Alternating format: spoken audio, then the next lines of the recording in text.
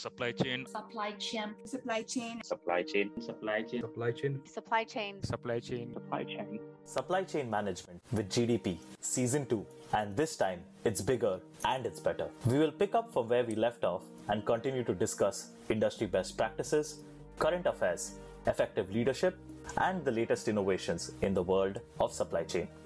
The podcast is aimed at explaining the concepts of supply chain in the leanest way possible, one of the most efficient shows where you will listen to me covering through various important topics across the supply chain domain. I'm your host, Gagandeep Prabhu, currently working at Ernst & Young in their supply chain and operations consulting practice. So let's just jump right into it then.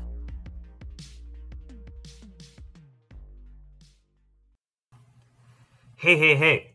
Welcome to another episode of Supply Chain Management with GDP.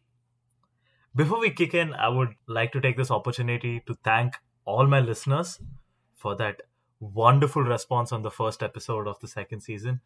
I am truly honored and grateful for all the support that I've received over the last few days. So thank you, everyone.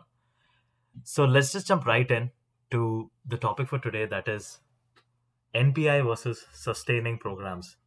Now, NPI stands for New Product Introduction. And what does this mean?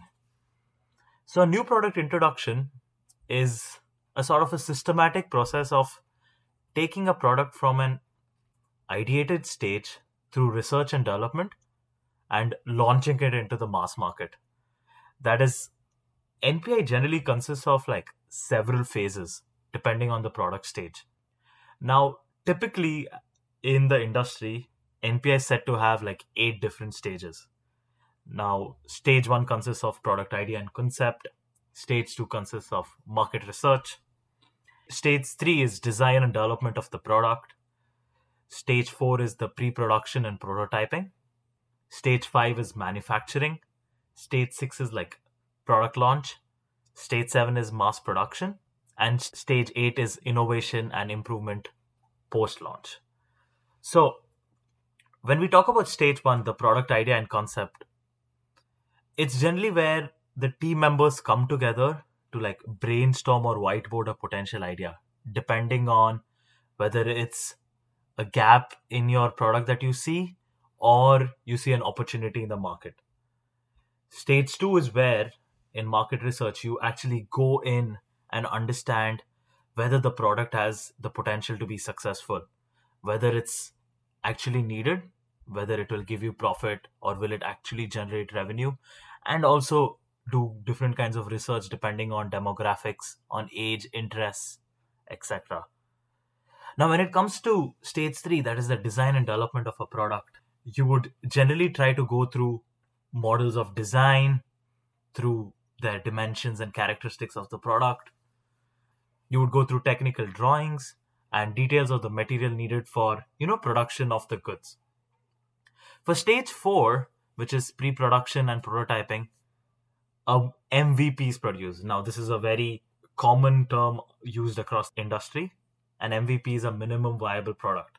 And an MVP is created in this stage of the NPI, which checks if the design is up to standards when made, or if the product is actually what they were looking to implement when they were in the product idea and concept stage.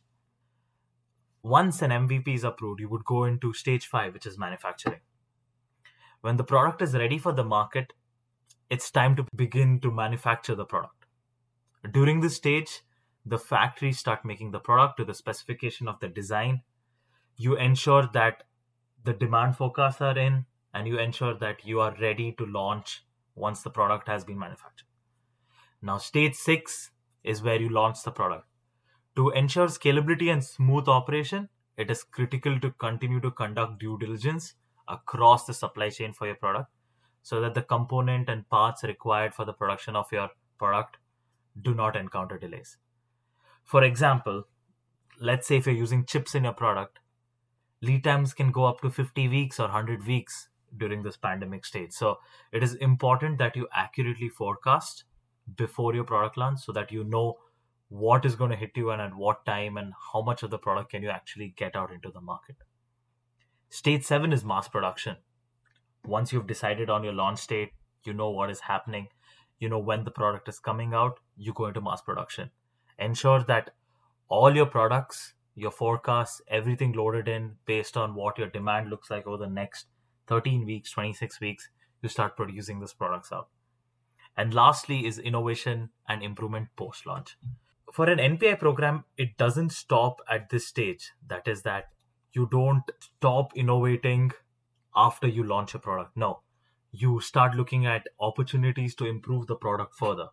You start looking at how can you make changes or updates, or maybe even software updates to your product once it's been rolled out. Now, this ties in very strongly with the fact of sustaining programs. Now, what is sustaining programs? Once an NPI program has been launched and it's successfully been running for a few weeks or months, the program is moved over to a sustaining program. This means the product will continue to sell, you'll continue to manufacture these products, but you need someone to constantly program manage this. Generally, like sustaining program managers who are responsible for this take care of an end-to-end cycle of this product from all the way from taking over from when it was an NPI program to its end of life. As a program manager who's in sustaining, you will generally influence like product manufacturability, testability, and the supply chain response over this period of time until the product is alive. And good example of both of these concepts tied together would be an Apple iPhone that everyone has currently.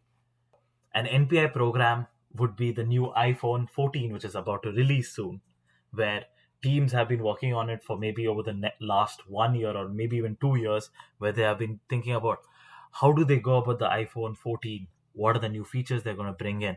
What are the different new innovations they're going to bring in? How do they manufacture this, etc.?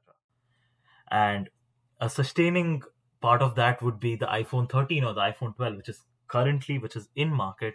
And how do they constantly keep manufacturing this, enable this for the consumers that are out there? Another good example is Seqirus for the influenza vaccines, where every year they go about the research of ensuring that new flu or vaccines based on the newer strains is produced, but they also have to ensure that they are sustaining the influenza vaccines once it's out and once it's in the market. That was a good run through of what an NPI program is, what is a new product introduction, and what is sustaining program. I hope that was helpful. And also subscribe to Supply Chain with GDP so that we can discuss about such further topics in the upcoming episodes. Thank you all. Hope you have a good day ahead. And thank you for tuning in to Supply Chain with GDP.